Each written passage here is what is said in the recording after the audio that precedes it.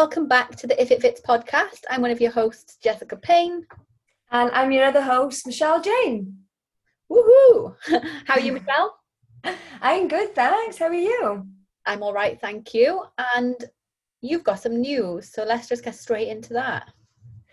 Okay, so my news is I am no longer on PrEP, so I decided to stop PrEP just after the last podcast, actually. So I'll be honest, I've lost my menstrual cycle, which is a sign that things are not all okay. I think it's mainly down to stress, not just stress of the PrEP, but I just got a lot of things going on, puppy training, the nutrition course, business, obviously PrEP added to that. So health always comes first. So our health should come before aesthetics. So I've just decided to take a step back, put my calories up, reduce my cardio. And I tried CrossFit last night because I've always wanted to try CrossFit. And I thought, now I'm taking a step back from PrEP. I'm going to train for fun and do something that I want to do rather than just train because I have to for a show. So yeah, I'm a CrossFitter now. Do you know what? CrossFit is something that I've wanted to try. I actually did do the 2-week on ramp years ago. I'd need to do it again now because I'm useless at all of the moves. But yeah, something that is fun because it's functional. It makes you feel fit. You get fitter, and it's just enjoyable. And I think that's really great that you've made that decision to just step back and enjoy it. And usually, like, you'll find that the stress will start to go. You'll just feel happier in general. You'll get that love and buzz for training back. Not that it went, but you know, it can sort of die down a little bit sometimes, can't it? So I think that's awesome. And you'll naturally just probably find that you'll naturally then be happy with your physique and how it's progressing without even specifically trying. Yeah, so I still plan to get leaner, but my calories are up to maintenance now. Drop the cardio, but I really did enjoy CrossFit. I think mainly because we did do different types of deadlift, stiff leg, Romanian, standard deadlift, hip thrust, step ups. So it's the exercises that I do anyway. Yeah, it was incorporated into like some rowing and whatever, but I actually really enjoyed it. But I'm going to go back next week to a session doing exercises that I don't usually do, like clean and press, snatch, overhead squats, just to see if I actually enjoy it, doing exercises that I'm not used to, if you know what I mean. oh yeah, definitely. I think it's so good, and it's something I'd like to do as well in the future, to learn all those moves again. I mean, I learned them for 2 weeks, so I wasn't an expert by any means, and I was pretty useless, to be fair. I was the worst. We had to pass like all of these different things to be accepted, to like move into the, I don't know if that's normal for every CrossFit gym, but that's what I had to do. And we had to do like wall, you know, you like a handstand but against the wall. Oh my God. Yeah. Walk up the wall with your feet and back down. I hate stuff like that. So I was a bit nervous. But yeah, it's just so fun. So the only exercise we did, and I hate doing, I absolutely hate a bear crawl. So I feel like a right frigging idiot. But I did it. And neither do my knees. Like, my body just does not like bear crawl. It was part of a warm up, it was, so it was all right. But yeah, it's not for me. No, me neither. But so nice thing to you. And big news, and just a really important message there for everyone, I think, as well. Like, just pay attention to your health. It's not worth risking it. And I know you've been through a PrEP before, obviously, and you wanted to give it another go this time, but you have to listen to your gut on whether it's right continuing, and I think you've made a really good decision. So yeah, and to lose your cycle this far out is not really normal. It is normal. It is quite common for females to lose their cycle towards the end when your body fat is so low. Like, my body fat is not low at the minute. But I just think it's all the factors. I think it's not just PrEP, but PrEP is obviously putting stress on the body. So when your menstrual cycle goes, it's because of stress, not just like you're stressed out, but stress on the body as well. So obviously the amount of cardio I was doing, the calorie deficit, and the intense training, accumulation of like work, my courses, it's just all added up. So yeah, like, health is so much more important than how you look. So I think it's absolutely the right decision for me to take a step back. Oh, definitely. Like you said, you've got so much else going on and you have to be in the right mind frame to put yourself through something extreme like that. So at least now you can, work on your goals, but in a more sustainable manner and healthy manner, where you're not forcing yourself to do cardio late at night if you haven't fit it in and things like that. So yeah, well done. Happy days. Well done for making the decision, because I know that would have been a big decision for you, especially with it being such a big decision to start another prep in the first place. Yeah, I am gutted, to be honest. I am gutted because I've bought my bikini. I forgot about that. And I've registered for the show, but health is more important than money, to be honest. So I'll still get my bikini sent. I'll base it on my last measurements. If I do decide to do a prep in the future, then I've got a bikini. You've got a nice bikini to wear. If not, I just got a nice bikini to wear around the house. Around the house, and you can just do a photo shoot in it. There's nothing stopping that, is there? Yeah. But yeah. So how's your training going? My training is going okay, but I've got a really bad. It's a really long, boring story, which I won't go into, but I've suffered with knee problems for the past 4 or 5 years, basically. The year before lockdown, I had 3-4 months off complete lower body training, had to start from scratch again, couldn't even walk on a very slight incline on the treadmill, like couldn't go for a walk, I couldn't wear heels, couldn't do anything. But nobody can figure out the problem, and it goes and it comes back and it goes and it comes back. And the last 3 days on my walk, this morning again, went on my walk and felt this massive pain on the inside of my knee. But I keep getting told different things by the physio, so I think I need an MRI. So that's annoying me. But I'm just going to try and, train smart and sensibly around that at the moment. I know that not training doesn't really make it better. Yeah. I need to strengthen up the quad muscles around it. So just going to focus on going a little bit lighter and slower in the tempo, which is really annoying because I just really want to lift really heavy. I've been getting back into my flow and doing so well. And I'm not going to lift too light, obviously, but yeah, that's just frustrated me a little bit. And this week I've just had the most insane leg DOMs, to the point where for the past 4 nights I've been waking up all night where I'm trying to turn over and my muscles are shaking and cramping. So I don't know what I've done this week. I think I've absolutely battered my low body by accident. So I've taken a couple of days off low body and I'm going to try and attempt a leg session today. So, but apart from that, all good. It's been a bit of a busy 2 weeks, if I'm honest, with trips, weddings, family commitments and things like that. But we went up to the World's Strongest Man, or the Giants Live event last weekend in Manchester. Oh, it was so good. I absolutely love World's Strongest Man. I've been watching it since I was a toddler. I don't know if you watch that at all. I don't really follow it, no. Oh, I followed it literally for as long as I can remember. My dad was always into it, so I've watched it every year I think since I was a toddler. So yeah, I took my mum and dad up to Manchester to watch that show, and it was just so good. They did the World Deadlift Championship, so they were attempting to beat the world record, which is currently 500 kilograms. And they he didn't do it, did he? He didn't do it, no. So they attempted 505 kilos, and he got it up off the floor, but he couldn't pull it quite up past his knees and lock it out. So I think within the next 6 months, there'll probably be a new world record. So I was a bit gutted that I didn't get to see that, but it was still an awesome show. I mean, they're just insanely strong. Yeah, but one thing I love about it is how nice they are as people. They've got a really strong team spirit. They help each other in and out of their deadlift suits, and I just love it. It's such a good atmosphere. So absolutely awesome time there. Really, really good. Amazing. Yeah.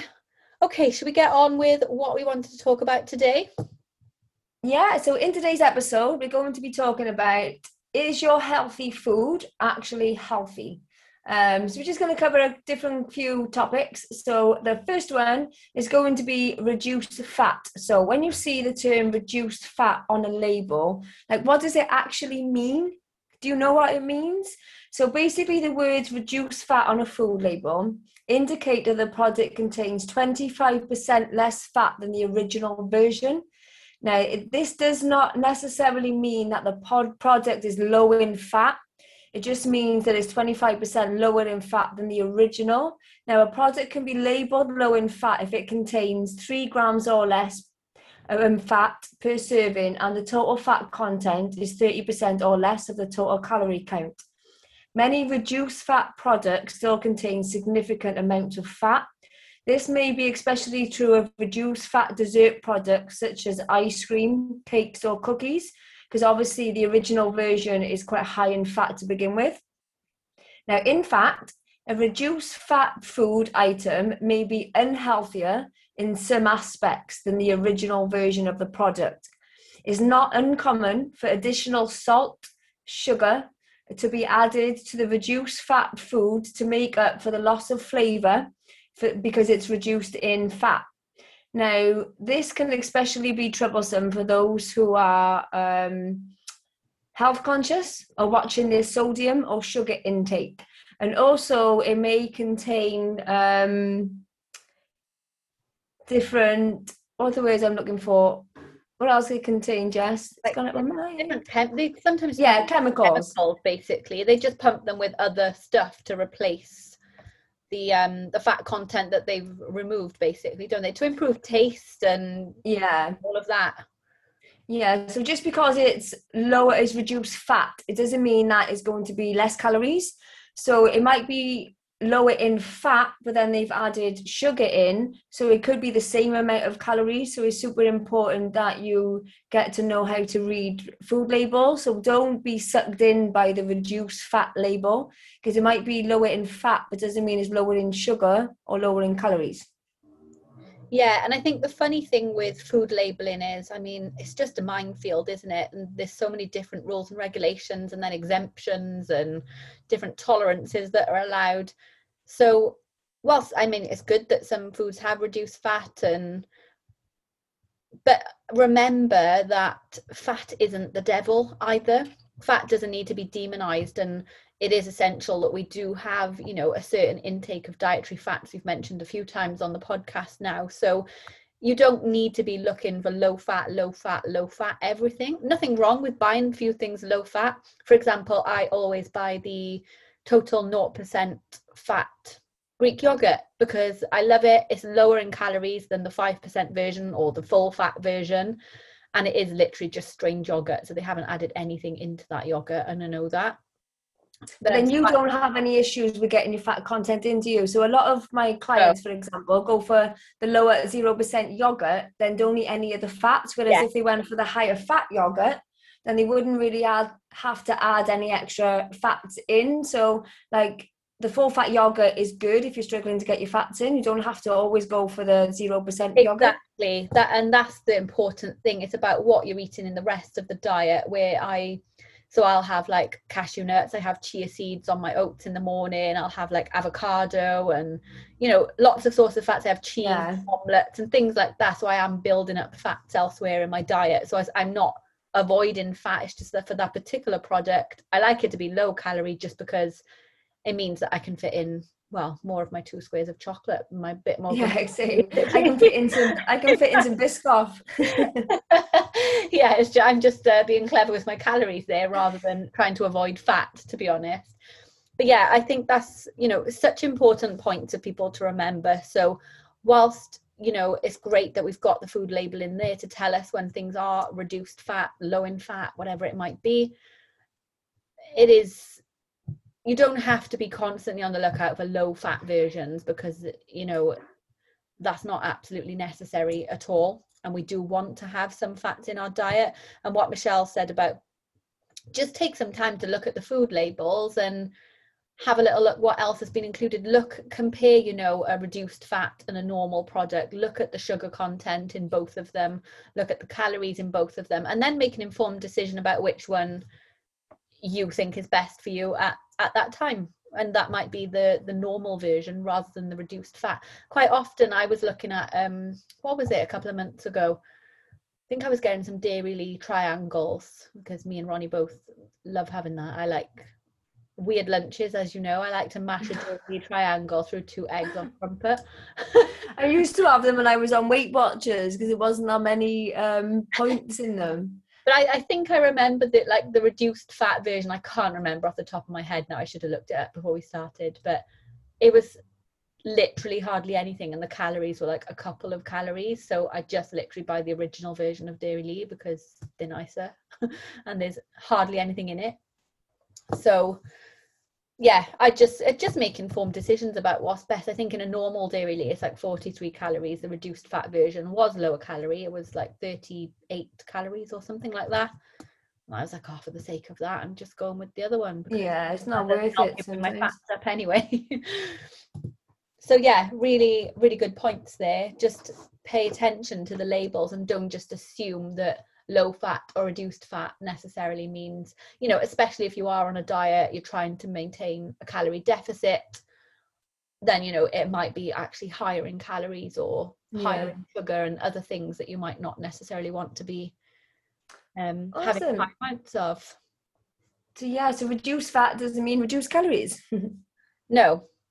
Okay, so another thing I wanted to talk about was this marketing trend on high protein. So I think more and more people now are becoming aware of the need for high protein in the diet. It was something that we bang on about. So that's absolutely great to see that, you know, people are becoming more aware of it. You see people, more and more people these days are eating protein bars, for example. And now obviously recently in last couple of years, we've seen the introduction of high protein cereals. You know, you'll have high protein Weetabix, high protein granola, high protein Mars bars, high protein Snickers, all of these different things, which is absolutely great.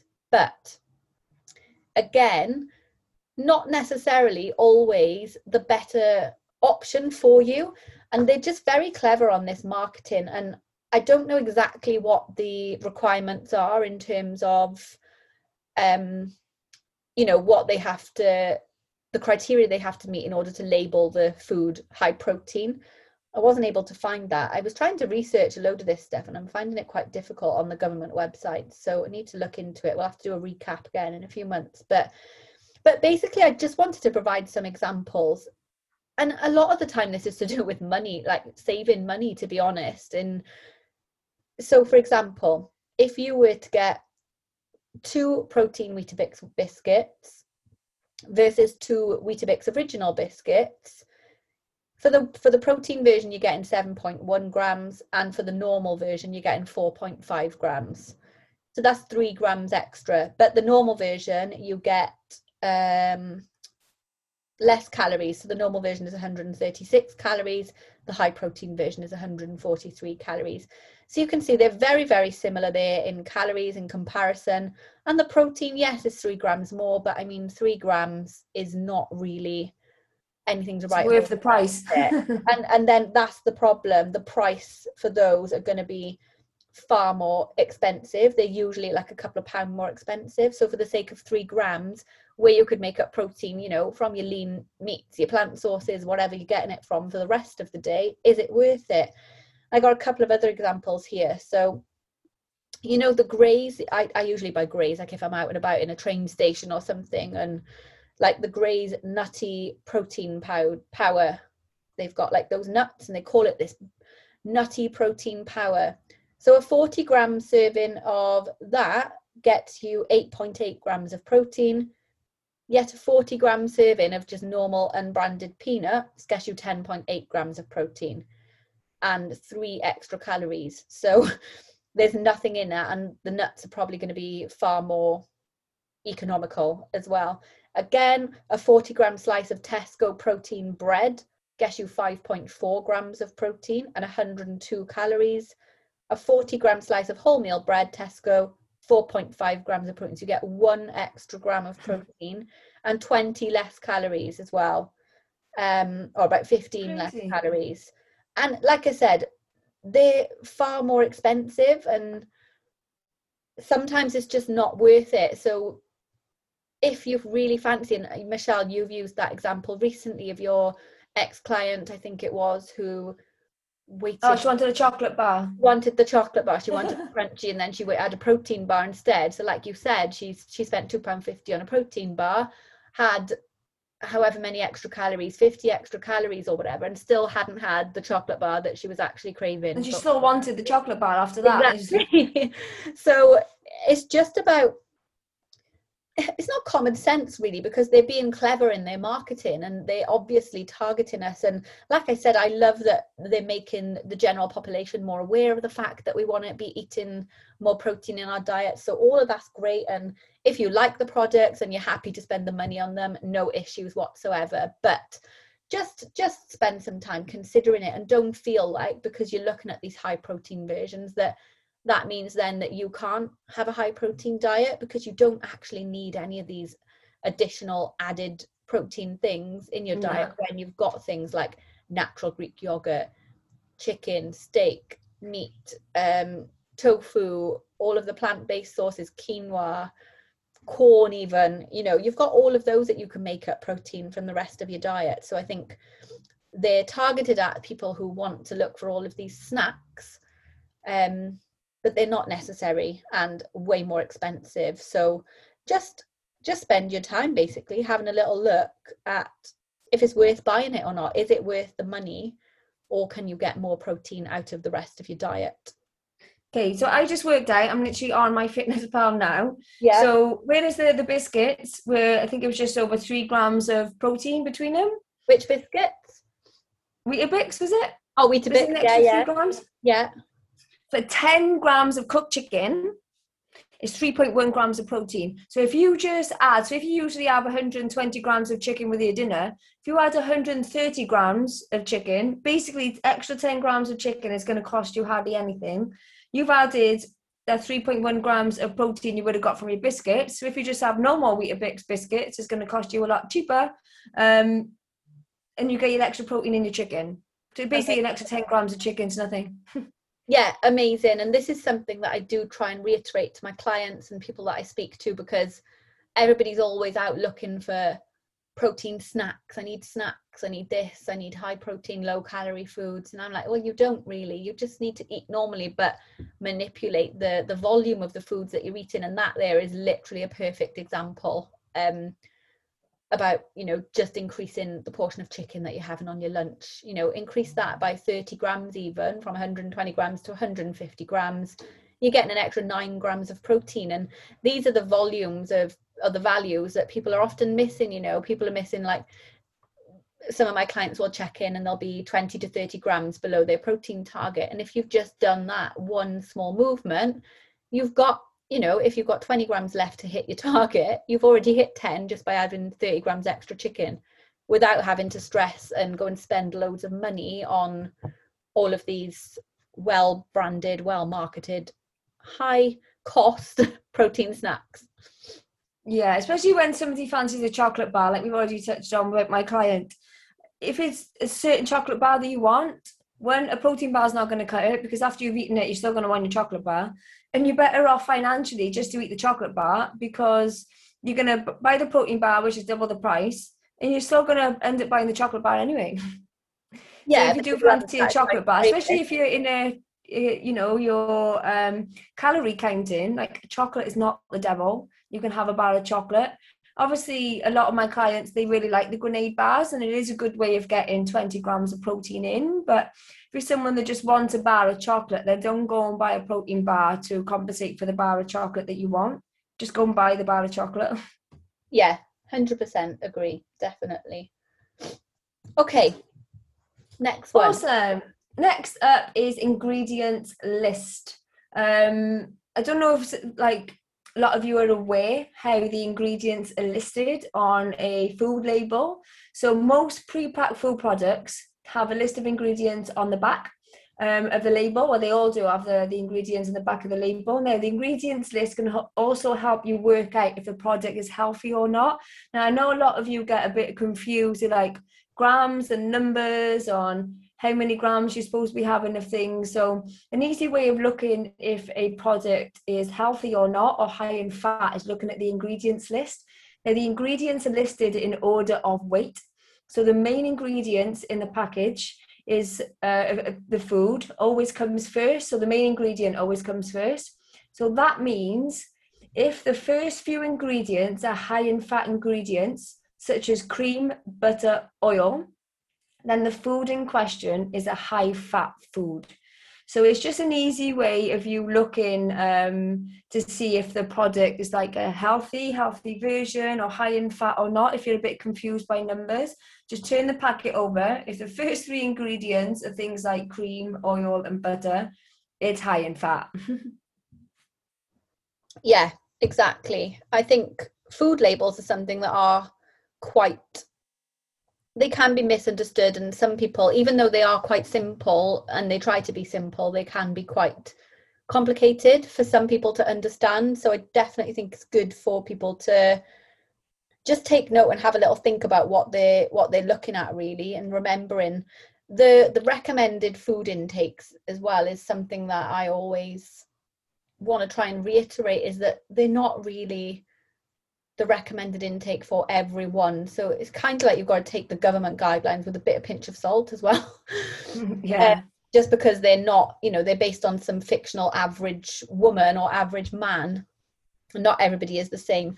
But I definitely think the traffic light system is great. It's a quick and easy way to have a look. I pay attention to them and look at them. But equally, again, another thing that I do notice is when they're pointing out like a high fat food, again, sometimes fat is important in our diet. So I don't necessarily not eat something because it's got a red. They tell you to look out for the amber and the greens, don't they? But you don't necessarily have to avoid the red always.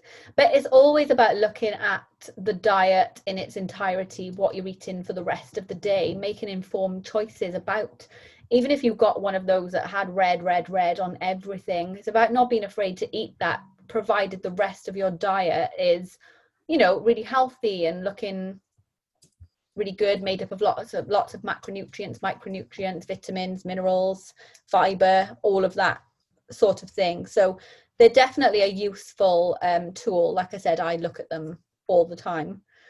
But again, it's just about having that bit of understanding, isn't it? And being able to understand what they're trying to demonstrate and then making the informed decisions and not taking everything for granted or seeing a food as bad. I think that's just sometimes where people can potentially become a little bit confused about seeing something as a bad food when looking at those systems. That's what So yeah, we just touched a little bit on, we just jumped a little bit on the traffic light system, but the traffic light system can be a bit confusing and a bit misleading sometimes because of the colours can be based on an average portion size. Like Jessica just said, the portion size is just based on like one person's metrics. So the portion size on the packet is not necessarily the portion size we would actually have. So for example, a portion size of cereal is 30 grams. I'm not being funny, but who eats 30 grams of cereal? Definitely not me. So I usually have 60 grams of cereal. So the traffic light system for me, so for example, if the sugar on the traffic light system says it was amber based on 30 grams, then by the time I've had two bowls, the equivalent of two bowls, that would be probably in the red then, because I don't usually have that portion size. So even though the traffic light system is good for you to give an understanding of how much fat and sugar is in that food, like Jessica said, the portion size I would just take as a pinch of salt because they're different for everyone. Yeah, and like you were saying, looking at the ingredients list is far more important, and having the knowledge on that and how that works is absolutely essential really for anyone, because so many people just don't understand what they're looking at. There is, like you said, there is relevance to the order in which the ingredients are listed on items, and it's just about having that knowledge and sort of understanding. So if you're seeing some, I don't really know what things could be at the end of a thing, but that means they're within the product in very minute amounts, so you don't necessarily need to worry about it. And yeah, that's it really. I'm just trying to look at this label then, but there's nothing on it. I know, I'm talking about that. I'm also trying to look at a label next to me, but I'm not really getting much from it. So yeah, I need to have some different food up here. But yeah, basically just look at the ingredients lists, armed with the knowledge now that what is at the start of it is the main ingredient, the main ingredient of that product. And as you go further and further down the list, they are, in the product in less and less quantities, so you don't need to stress so much about them. But again, if you are looking to like reduce sugar, reduce fat, if you see sugar as number 1 or 2, then perhaps don't have that product and select something else. You might be on a specific type of diet for a specific reason. Even with fats, with all of that, if you've got a clinical condition, for example, you definitely want to be looking at those ingredients lists and taking into account what they are telling you. Yeah, exactly. So going back to the traffic light, so basically, so for ease, if you're standing in a supermarket aisle and you're looking at 2 similar products, trying to decide which one to choose, you want to obviously make the healthier choice, but you're in a hurry. If you're buying a ready meal, just for an example, check to see if the nutrition label on the front of the pack, so the traffic lights, and see how it stacks up. So basically the amount of energy, calories, fat, saturated fat, sugars, and salt. So just look at the traffic light label. So if the nutrition labels, they use colours, red, amber, and green. So basically you want to try and choose one that's got more greens and amber and fewer reds. So it's just an easy way. So if you're trying to choose between 2 different ready meals, I don't really recommend them, but just for ease, try and go for one that's got more ambers and greens. But remember, even healthier ready meals may contain higher calories, fat, than the homemade equivalent. So they're all right for now and then, but I would prefer you to cook at home. Always definitely recommend, home cooked over processed foods, regardless, isn't it? Just like I said, they are a useful tool to look at. I use them all the time and I do make informed decisions.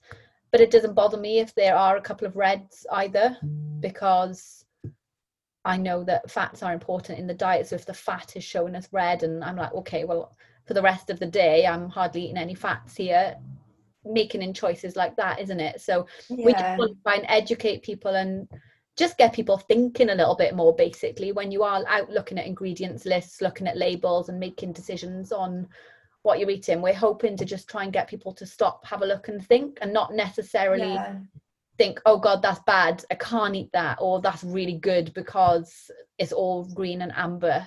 It's about making these decisions based on the rest of your diet, the rest of your day, and then if there is something that you really want and it's not looking the best in terms of nutritional value, if the rest of your meals all day are like fruits, vegetables, lean protein and lots of colour and variety, happy days, enjoy it.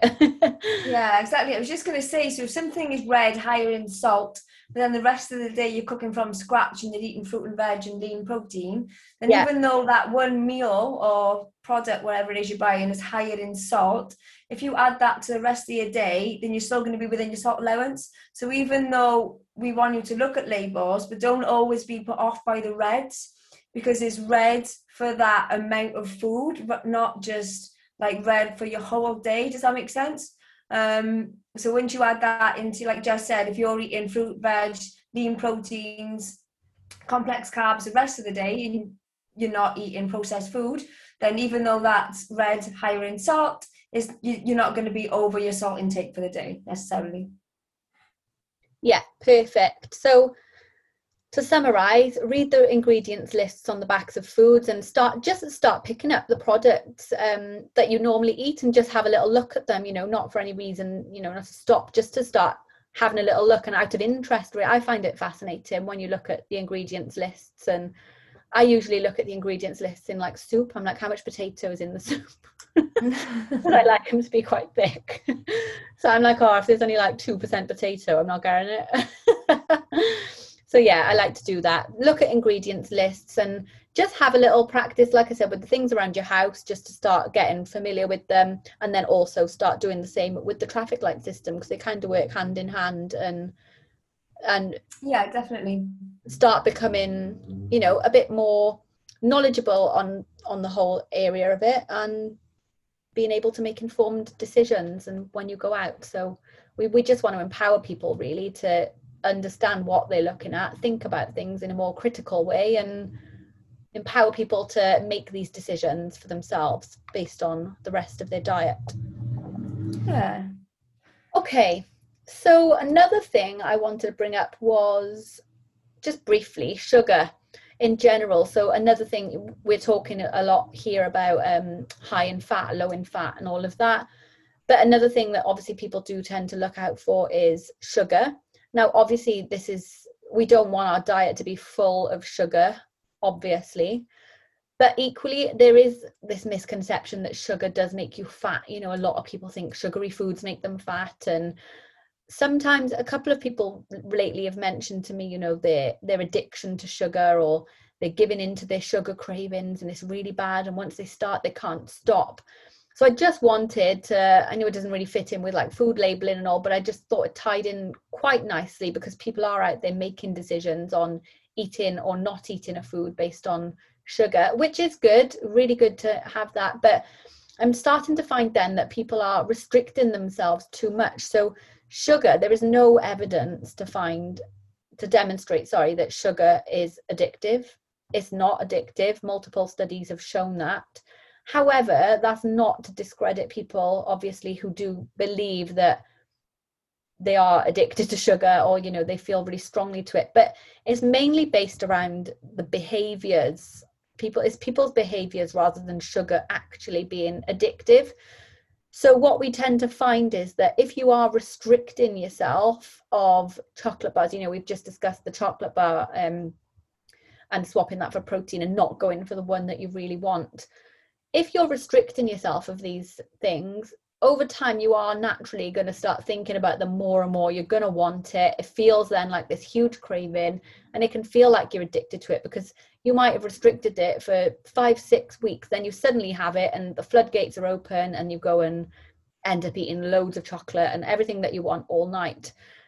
But that's because you've restricted it. So I do try and advise people who are feeling like this to just start incorporating a little bit into your diet. You know, have a little fun-sized bar of chocolate at night, or incorporate something into your diet on a daily basis if necessary. You know, not taking up the whole diet or the whole calories, whatever, but as long as the rest of your day is full of nutritiously dense foods, color, variety, fruits, veg, you know, we always talk about, having a little chocolate bar at the end of the day isn't going to do you any harm, and it can often be better for you in the long run, depending on the type of person that you are. But if you are feeling like you're addicted, I think the more you eat it, then the more you incorporate it into your diet, the less naughty you're going to feel if you have it. And then it just becomes like oh, well, I eat that anyway, so it's not restricted. So you don't feel the need to go out and have this big binge fest on loads of chocolate once you finally give in and start eating it a little bit.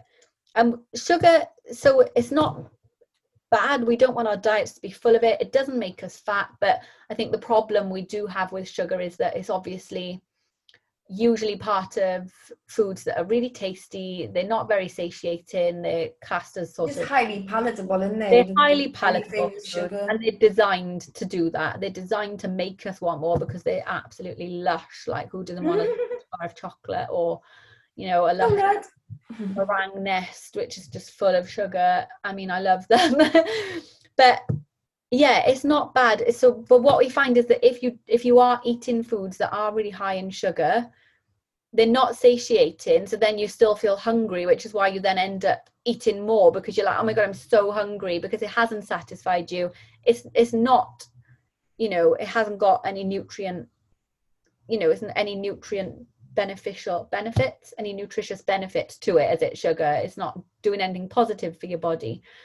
So we don't want to be replacing all of the good stuff in our diets with sugar. And like I said, it's mainly, you'll eat something really high in sugar, it tastes really nice, but 30 minutes later you're still absolutely starving, because you haven't satisfied any of your nutritious needs basically in the body. You're not full, you haven't filled the gaps, and then you do end up eating more. And that's when people do start to find then that they'll start perhaps gaining a little bit of weight, because they're taking themselves further out of a calorie deficit if fat loss is their goal, because you're then eating too much of this stuff. So there's a couple of different things said there, but it all ties into this looking at food labels and things as well, because just don't be scared to have a little bit of sugar. And if you do feel, especially like you are somebody who craves chocolate, sugar, all of these things, try and allow yourself to have a little bit of it each day. I'm not saying go and have a giant bar of dairy milk every day, but have a little bit. I got a client who lost over 3 stone and she ate a Freddo every single day. Yeah. At the beginning, she cut it out and she put on her phone the one day, like, I'm really craving chocolate. I was like, go and have a bar. And her calories were quite low at the point. I was like, right, go and have a Freddo, and then have a Freddo every night this week, and then tell me how you feel at the end of the check-in next week. And she lost weight, and she said, that little Freddo did it for me. That's all I needed. So she kept it in as part of a snack. She had it with some fruit.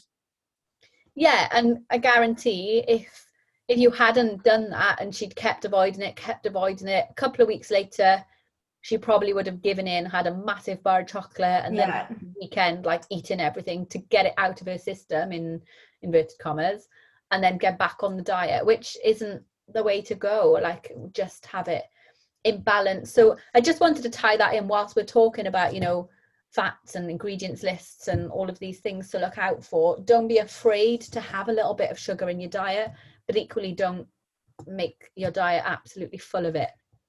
Yeah, I always tell my clients to plan in your meals first, like your breakfast, lunch and dinner. Make sure you've got a good source of protein in each and lots of fibre, so lots of fruit and veg. By the time you've hit that, so I set my clients like non-negotiables. Once you hit your non-negotiables, you've still got calories left, so then add in like your chocolate and your cake or your donut or whatever kind of sugar that you fancy. So you're full on from your meals, and then once you've had that little bit of chocolate or whatever, like, you're done, you're full up, you're not going to be craving anymore. So I would recommend you planning your meals first, and what calories you got left, you can have what you would class as a treat. Then you won't have to binge on it. So I always tell my clients to do that. Yeah, and that's absolutely perfect, because like I just said, a lot of it is down to hunger. So if you are filling yourself up on these sugary treats, you are still going to feel hungry because you've got nothing satiating going in. So you're then going to want to eat more, and then you're going to come out of your calorie deficit. Exactly as Michelle just said, if you fill yourself up first on all of the good stuff, the stuff that's actually providing good nutrients to your body, filling you up and giving you the energy that you require, having that little treat then at the end of the day isn't going to result in a binge, because you're already satisfied. You don't need to be going and binging on other stuff to try and fill a gap, and that should be enough to satisfy your craving, in inverted commas. Awesome. I got nothing to add on sugar. You covered that perfectly. Okay, awesome. And then as I take a sip of my Monster. I was just going to say, Jess would be a good one to cover this one because she drinks them every day. I have tried a couple of Monsters. I wanted to see what all the fuss was about, so I tried the newest one. I've only tried the 3 so far, so the one you're drinking now, I don't know what flavour that is. My favourite. It's the Ultra Fiesta. That's it. I've had the white one, which is my favourite so far. And I've had the one we had when we was in London. The red one, was it? Oh, the red one. Yeah, that's quite nice. Yeah, that's the only 3 I've had. I don't know how many more left. Yeah, my 3 favourites. This is my favourite. I'm going to try each flavour of the sugar-free ones. And that's how far I've got. How many have I got left? How many flavours? I don't know. I've only tried a yellow and a green one, and I wasn't that keen on either of those, to be honest. Oh, okay. So I do tend to stick to what I know because I'm a creature of habit. So yeah, I need to also try the flavours. Maybe we can do that and then rank them in order of our faves just for fun. Okay, cool. So yeah, I'm going to try each flavour and then I think I'm done then. But it was just another thing that I wanted to briefly touch upon whilst we're talking about foods that are good and bad for you and all of that. I've seen so many posts lately, like some of them are absolutely ridiculous, about Monsters and diet drinks.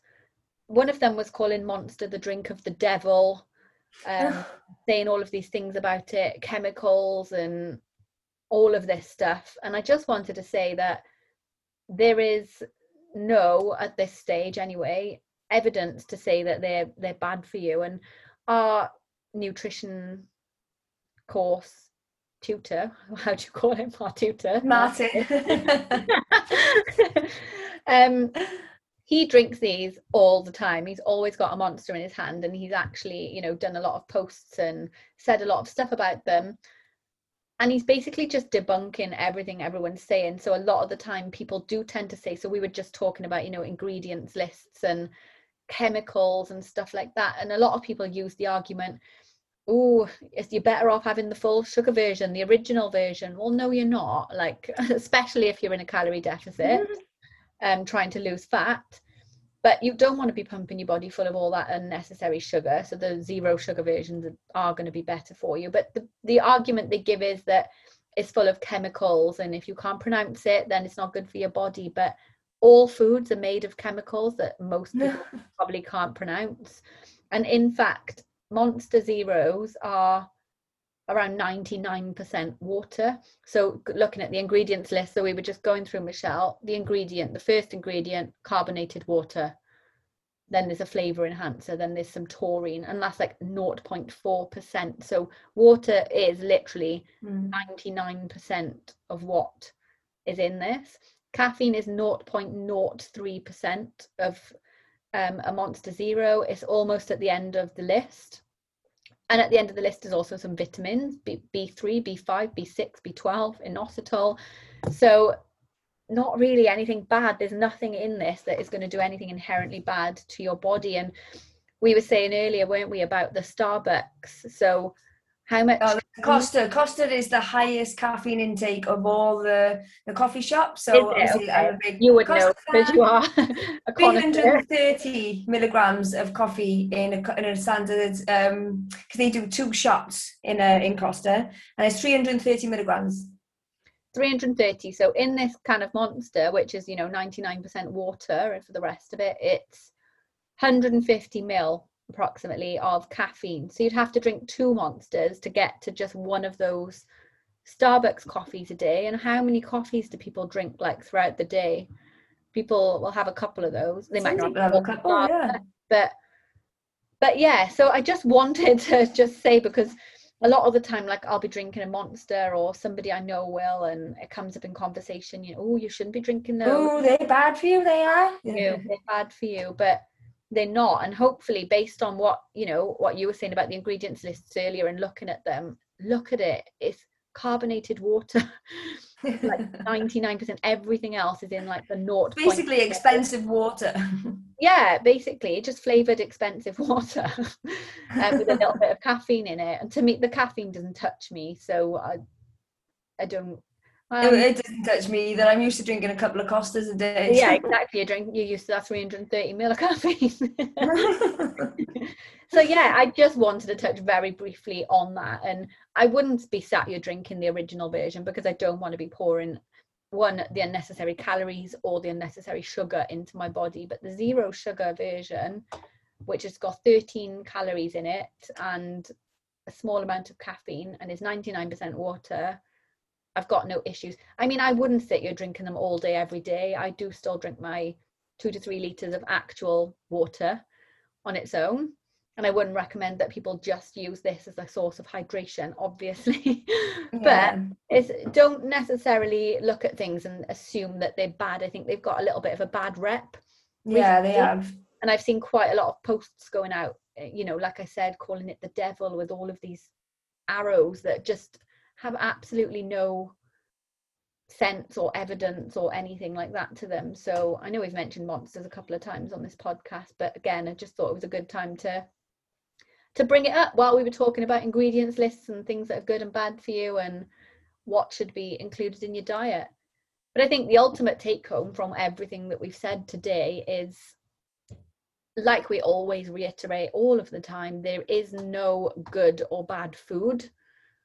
It's what you're having in the rest of your diet that counts. If you're buying a food that's full of reds all over it, like red salt, red fat and all of that, and you're eating that all day, every day, obviously that's not going to be the best diet for you.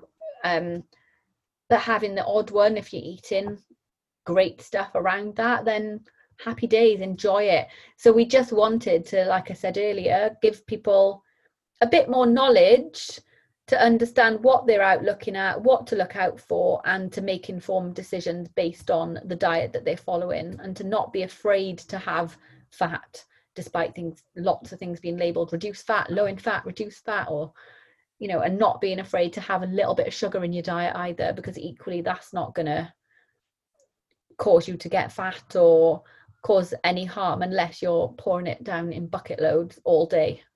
Yeah. And yeah, reduce fat, low fat doesn't necessarily mean lowering calories. So just be aware of that. So if you're going for something that's reduced fat, just maybe have a look and compare it to the original. So yeah, interesting. And I'd be interested if anybody does actually go out and start comparing some of the foods that they eat with normal versions or anything, if you find anything, you know, that's come as a bit of a shock or a surprise to you, and you're like, tag us. Let us know, send us a message and let us know, because I think it's really interesting for people to go out and start analysing these things and understanding for themselves. So I'd be interested to know if there's something that you've religiously eaten that's reduced fat or low in fat, and then you look at the original version and find that it's not actually that much different, or a protein item or whatever it is, let us know, because that'll be interesting. Yeah, I would. Awesome. I think that's it for today. Yeah, thank you all so much for listening. Hopefully you found that beneficial and you got some good stuff out of it to take away and implement yourself. And we will catch you next week. Yeah, next week is going to be a Q&A. So if you've got any questions, please send them to either myself or Jessica. And then we'll answer them on the next podcast. Yeah. Okay. Have a lush week. Bye. Bye.